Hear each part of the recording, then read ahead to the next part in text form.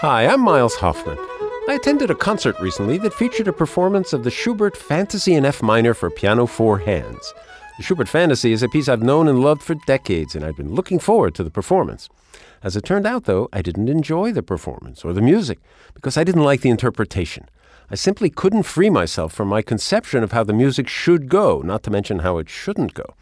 Afterwards, I shared my thoughts with another musician, and we agreed that perhaps it's the non-musicians who are often the lucky ones, because they can listen with fresh ears, their experiences uncontaminated by preconceptions or technical judgments.